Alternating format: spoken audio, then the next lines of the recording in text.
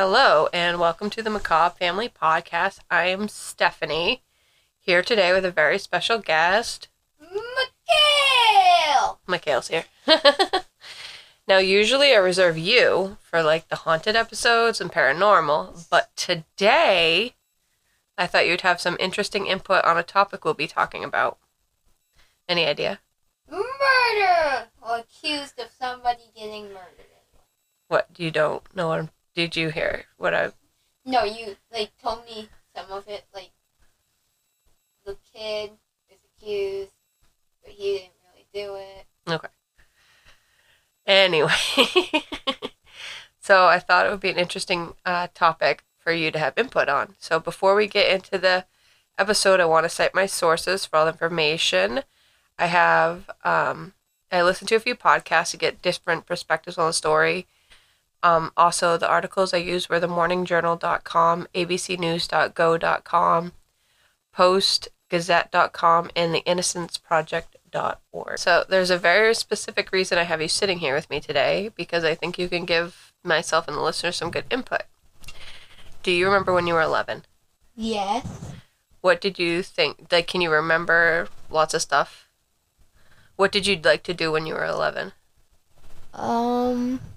Play my Xbox, go outside Yeah. in the summer, play with trucks. Hated doing school. Okay, Still but hate that. your hobbies would be going outside, Playing building video forts, games. stuff like that. Yeah. So basically normal 11-year-old boy stuff. Pretty much, yeah. So I want everybody to remember listening to this that Mikhail's only 12, so 11 was last year. Oh, yeah. I keep forgetting that. I'm almost 13, though. Almost. Wampum, Pennsylvania is a very small town in Pennsylvania. Wampum. Wampum. As of 2010, the population was only 717 people. Yeah, 717. So when I say small... 700, 717? Yeah. That's very, very, very tiny. 1.3 square miles. 1.3? 1.3 square miles. That'd be Tiny.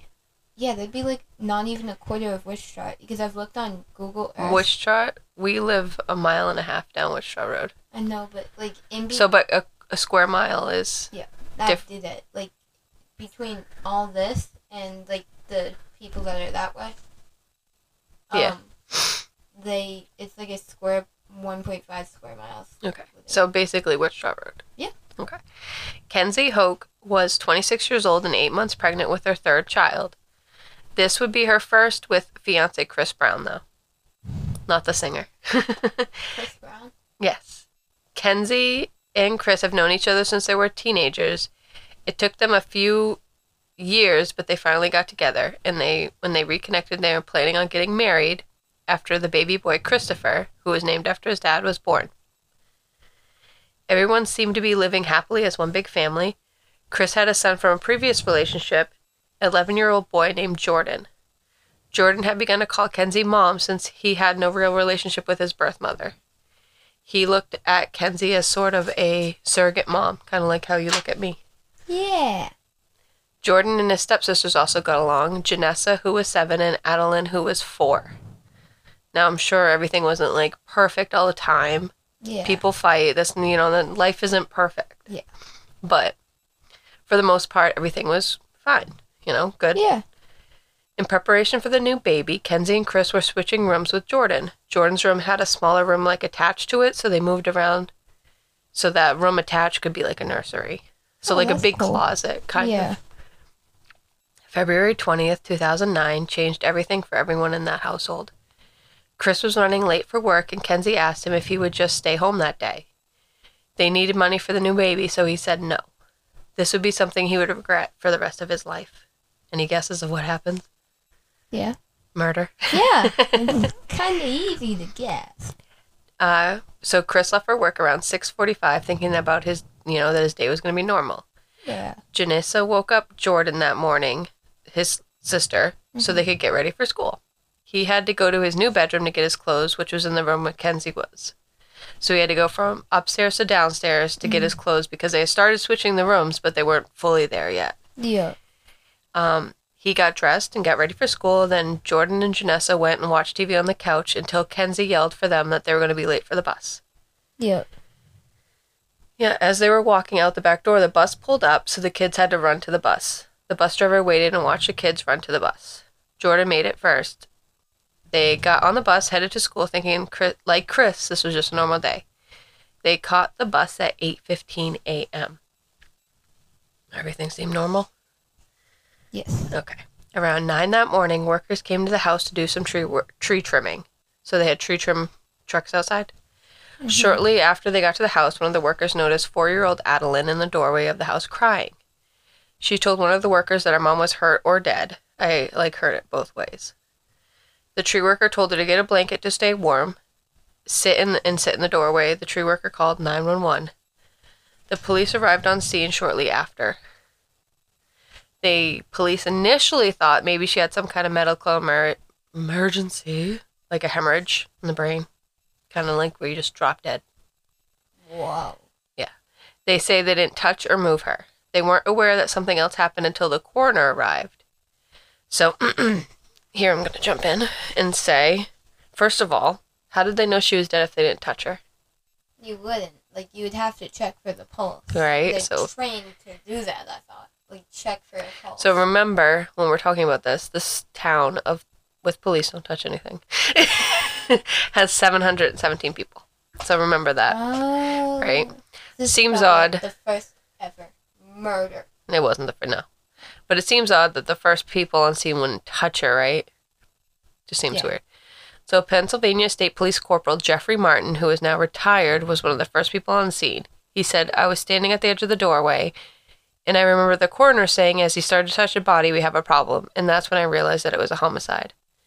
This is when they determined that Kenzie Hoke was shot in the back of the head. This was a homicide." Wait. Can I make a guess? Mm-hmm. It was her fiance. No. And that's not a lie, right? No, it's not a lie, no. Okay. Let me make sure.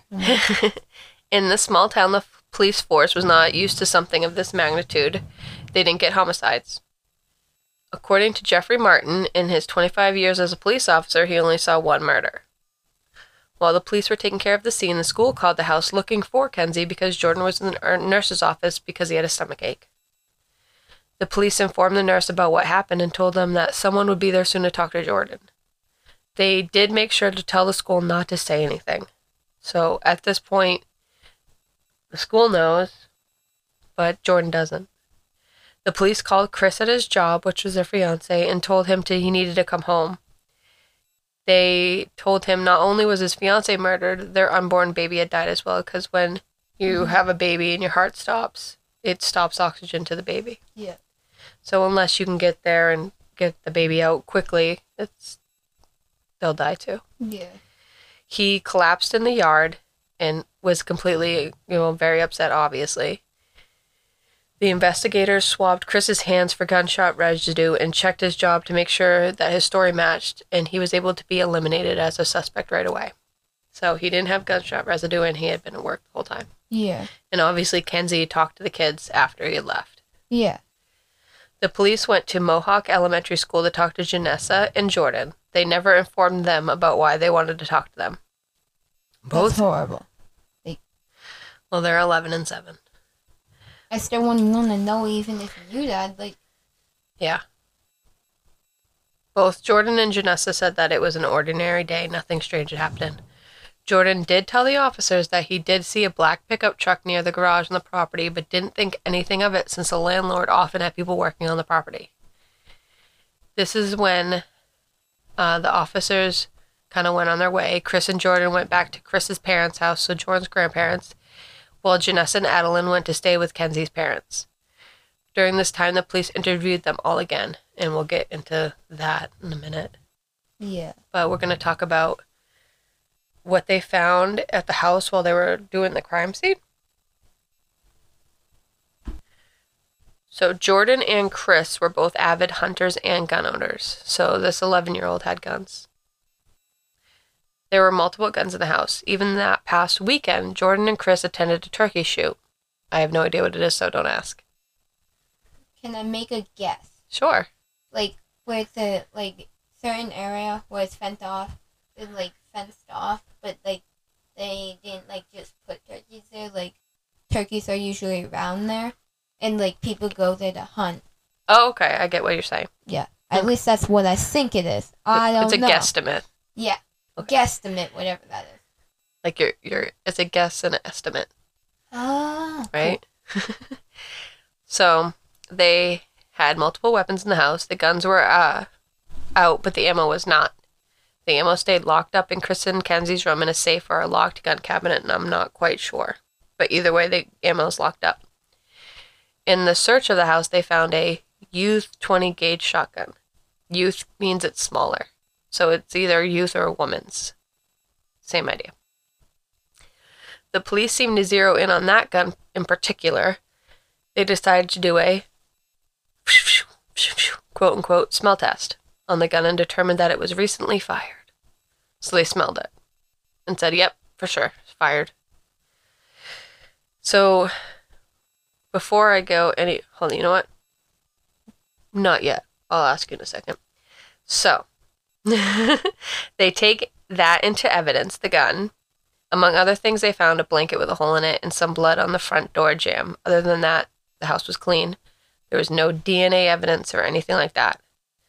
So we have a smell-tested youth shotgun, blood on the front door, which is a door that everyone in the house say they never use. So everybody uses a back door. It's easier to get to the cars, to the driveway. The front door isn't used by them. And a blanket with some type of hole in it. They took all of this and, in my opinion, started to focus on one person and one person only. Jordan. Accurate. Why do you think that is? Because it's a youth shotgun. Mm-hmm. And youth usually means kid. Mm-hmm. And they think it because they just think that. So, do you think that what about the girls? Do you think that? They wouldn't think that. No.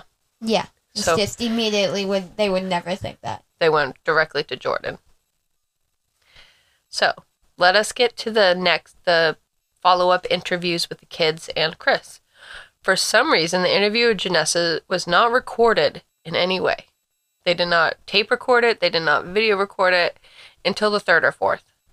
Is Vanessa the one Janessa. Janessa, is that the one that was with Jordan? Yep. She's 7 years old. They went to school together.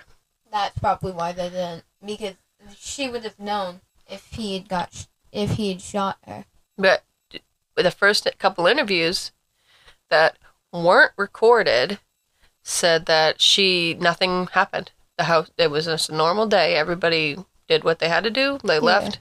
So, but not sure why they didn't record it. But that is the case. Funny enough, after they started recording the interviews with her, her story changed.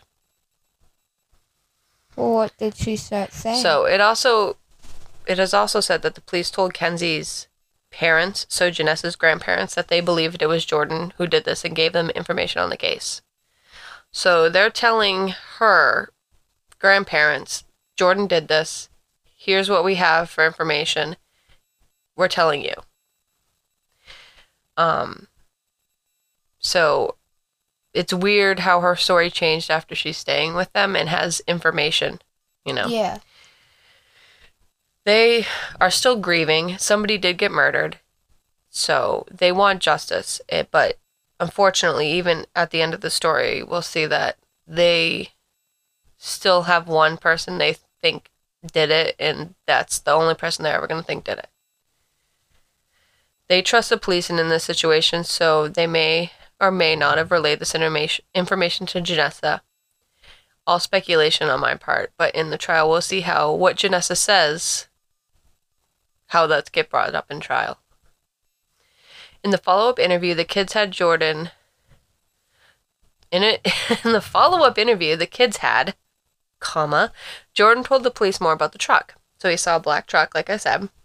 Yeah. He did say that he before he could tell them more about the truck, right when the interview started, they're like, oh, by the way, Kenzie died. He broke down, was inconsolable, crying. They had to wait a while for him to calm down before they could interview him again. So they break the news to him in the middle of an interview. Yeah, he keeps rolling his eyes, listeners. They are dumb. He said, once he calmed down, he said it looked like there was a man maybe in the truck, a white guy with a baseball hat, but they kind of scooched down. They asked him if he touched the guns at all or took anything out of his pocket on the walk to the bus. He told them he didn't touch the guns and that he reached in his pocket to look for lunch money but found fuzz and dropped that on the ground. Janessa said the same thing in her second interview with police, that nothing out of the ordinary happened, but maybe Jordan was moving the guns around the house that morning. In an interview after his one with police, Janessa then stated that she heard a loud boom that sounded like a gun going off, and then Jordan came out of the house after and dropped something out of his pocket. Now, she changed her story multiple times, but she's only 7. You know, you gotta remember that. And is living with people who are being told by the police that Jordan killed her. Yeah. I mean, isn't there like a law that you can't do that? Like, you can't, push it on to people saying that somebody did it without actual full-on evidence. Yeah. That's dumb. But, I mean, she's 7, and Kenzie's parents are upset, and they're being told by police he did it. Who believes a 7-year-old? But let me say, again, the police told the family that Jordan did it. Right. They were sure he did it from the beginning. Yeah. The same night of the murder, at 3:30 a.m., the police showed up to Chris's parents' house with a warrant. Warrant wasn't for Chris. It was for 11-year-old Jordan. Yep. This arrest came 18 hours after Chris lost his fiancée, his unborn son, and now he's losing his only other child. That's horrible. In an interview with 2020, Jordan recalls how he felt when this was all going on.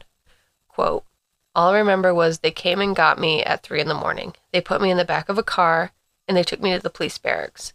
And I was there. And then they took me straight to county jail.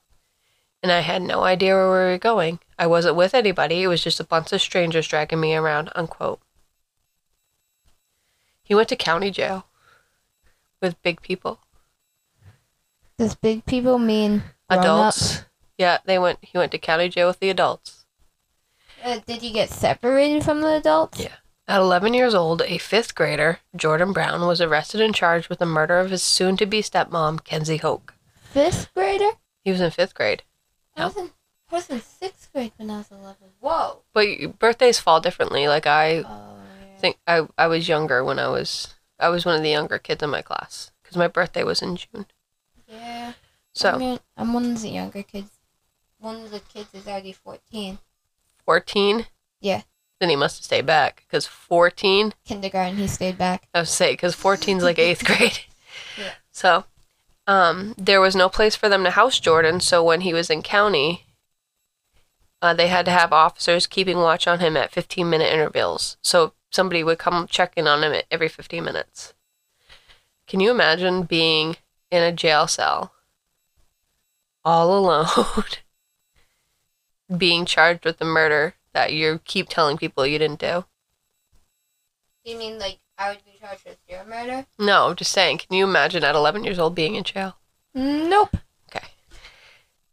Jordan didn't understand what was going on either.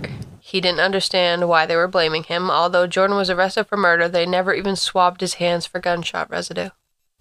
And in that other podcast that you listened to, because I was in the car when you listened to one, like, they just checked like once and they only found one tiny particle. Well, let's get to that. Yes. But that wasn't on his hands.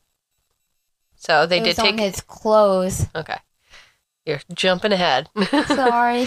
So they did take his clothes. It was the same clothes he'd wore all day at school. So, would you like to know what evidence they had to arrest Jordan? Yes, please. Okay. They had a youth model shotgun that quote-unquote smelled like it had been fired. The word of a 7-year-old girl who changed her story multiple times, and a shotgun shell next to the family's driveway they claim was in pristine condition. Do you think that's enough to charge somebody with murder? No. Do you think that... Would you like... If you were the police, would you be looking for more evidence? Yes, Okay. because I'm a smart person. See, right? I wouldn't feel comfortable saying that Jordan is like saying that is Jordan knowing this. That is like, I don't know what to say. I wouldn't feel comfortable if I was them pinning this on an 11-year-old kid. I wouldn't either. Like, Yeah. it's an 11-year-old kid. What if it was an 11? What if it was a like 5-year-old kid and Yeah. you was still? They said the reason they believed it was Jordan because he didn't want to move his room and he was jealous of the new baby. That's all they got for it. Yeah. There is someone else who could have done this, and the police didn't look into them enough, my opinion. His name is Adam Harvey, and he was the ex of Kenzie and the father of her 2 daughters, or so we thought. At the time of the murder, Kenzie and her family had a protection order against Adam, so it's like a restraining order. We know about those. More. Yep. Yeah. I mean, And this was the first name that came to mind when this happened for many people. Adam actually recently threatened family members of Kenzie's just day before this happened, saying that he was going to kill her. Kenzie told people that he threatened to kill her and she was afraid of him. Adam denied this, but the protection order was there. And those are not easy to get, as we know. You have to have proof, like Yeah. days of proof of abuse and threats. So Yeah. you can't just go and get. no. No. Like, I still don't get how he got one against Yaya. Yeah. There was nothing. Yeah, well, that's for another. We just know that they're hard to get. Yeah. He would have had to walk past his father. No, he tried to get one. When they brought it to court, it was denied. I thought she wasn't allowed to go down there though for a few Until days. court. Oh, that's why. Yeah.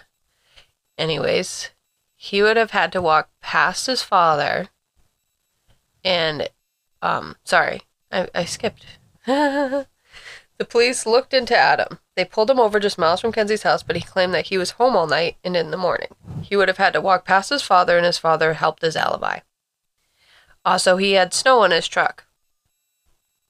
Like a flurry of snow. And the police said the snow wouldn't have lasted the whole drive and back. Also, he claimed he did not know where Kenzie lived. They tested his hands, which was hours and hours and hours later, and he didn't have gunshot residue on him. They also found out he was paying child support on a kid that turned out not to be his, which is the youngest one, Adeline. Within a day, Adam was cleared as a suspect. He shouldn't have been. No shit.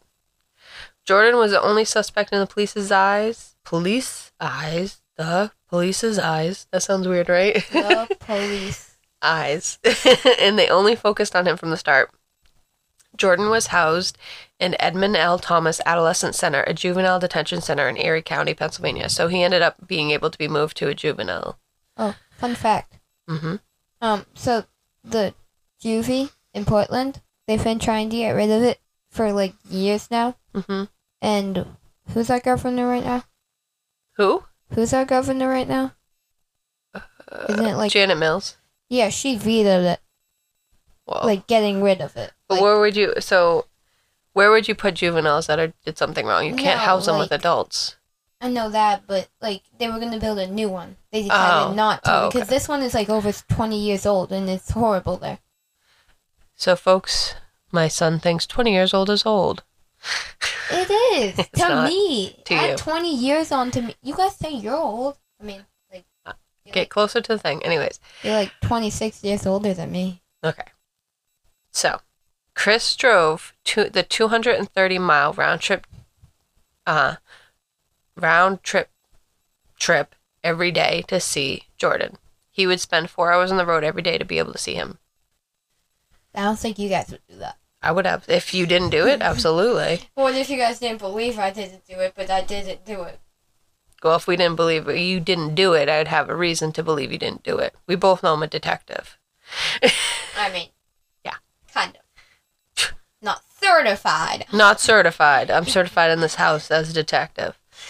Jordan told 2020 that the time he spent with his dad during those 3 years was a lifeline for him. Yes, he was in that place for 3 years, awaiting trial.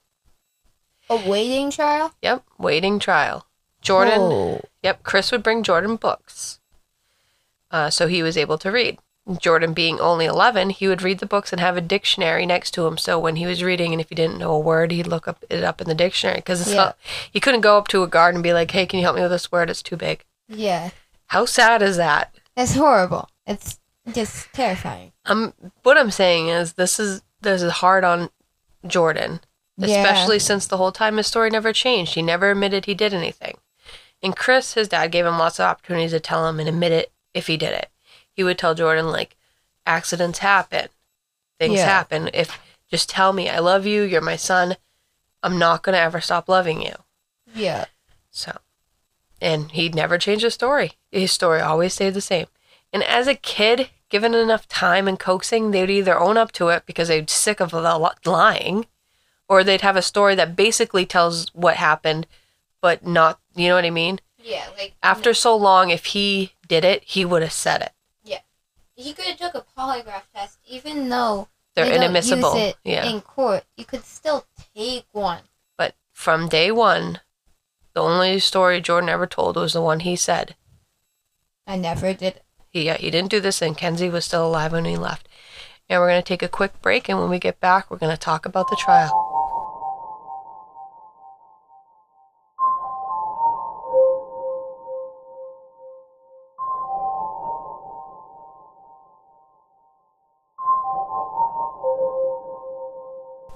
And we're back to talk about the trial and finish this story out. Yay! So the reason the wait for the trial was so long because the state wanted to try Jordan as an adult. Which is wrong. Well, he didn't do it, so it is wrong. But think about, the state thinks he did it and the police thinks he did it. Well, they should have gathered more evidence for 3 years. Have you ever heard hindsight is 20/20? So when you're looking back on something, you can see it clearer. Yeah. So we're looking at this backwards. We know all the information. Everything's already happened. Oh, yeah. So I'm telling the story as we both know he didn't do it. Yeah, because he did. So we're biased when we're telling the story. I want to put it out there too that yes, this woman got murdered, and it is sad, and we'll talk about it at the end. But there's still somebody that got murdered, but they shouldn't have gone to his son though. That's one thing. They shouldn't have gone right to her son. So yeah, they wanted to try an 11-year-old for double murder. The reason for it not moving for a while because the judge said that Jordan would not admit to what he did, so he could not be rehabilitated.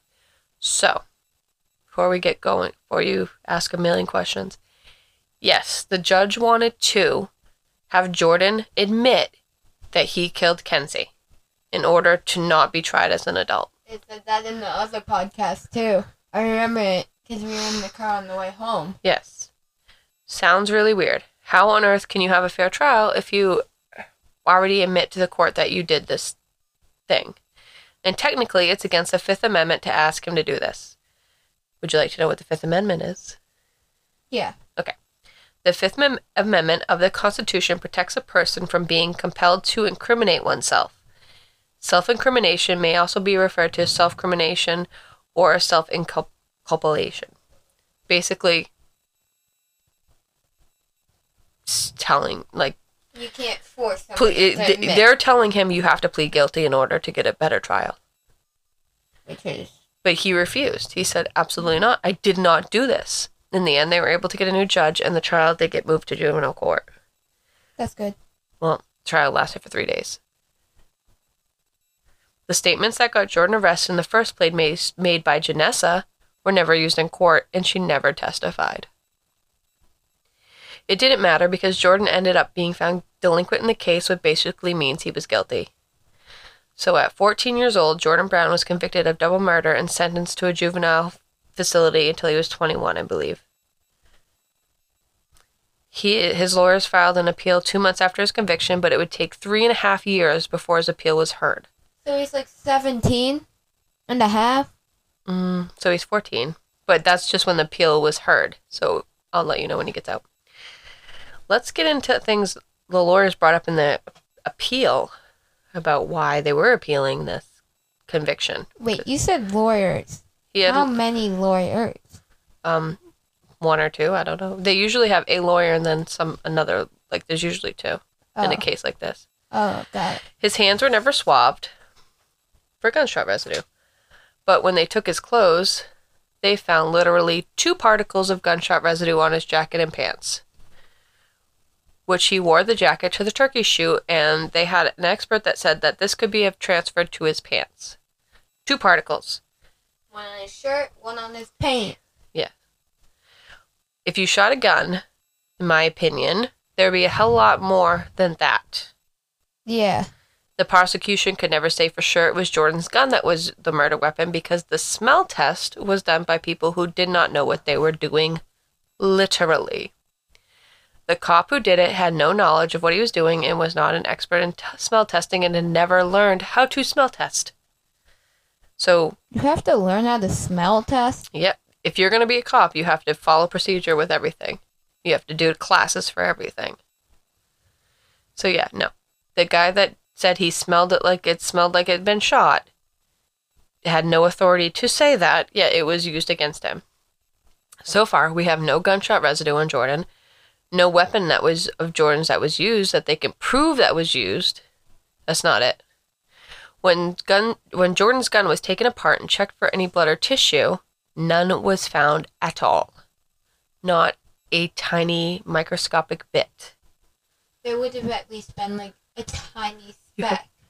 There should have been like at least one tiny speck. Yep, nothing. Not a single and like thing. I don't think you can get every single speck so off. I didn't say this yet, but Kenzie was shot. The gun was put to her head for her to die.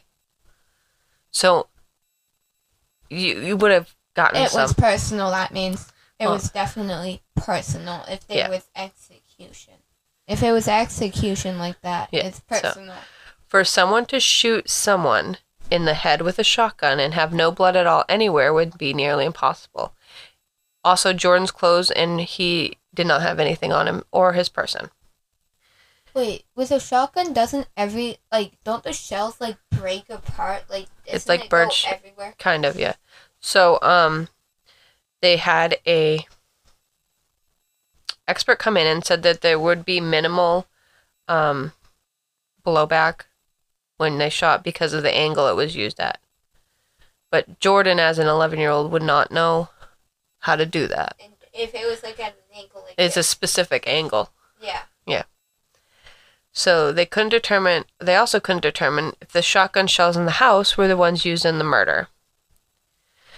So, right? This is what Jordan's lawyer said. In order for Jordan to have been the murderer, this is what would have happened. Jordan was sitting with his stepsister Janessa in the room next to where Kenzie was sleeping. He would have to run upstairs, grab a shotgun, load it with shotgun shell that was in Kenzie's room, walk over to the bed, place the shotgun up against her head, pull the trigger, kill her, somehow manage to wipe whatever bodily fluid or blood that might have been contained at the end of the gun and on him, take it upstairs, replace it along the wall, remove the shell, run downstairs while his sister presumably was waiting for him in this very small house without leaving a single clue. All that would have had to happen perfectly in 120 seconds. How many neighbors are near? They lived on a property where... I was going to say, like, even when there's, like, gunshots around here, you can hear them. Mm-hmm. Like, nothing. People would have heard that. Yeah. Well, she was shot. Like, I'm saying, like... Yeah. The daughter would have heard it, but remember, she said didn't. She said she did hear it later. Yeah, I know.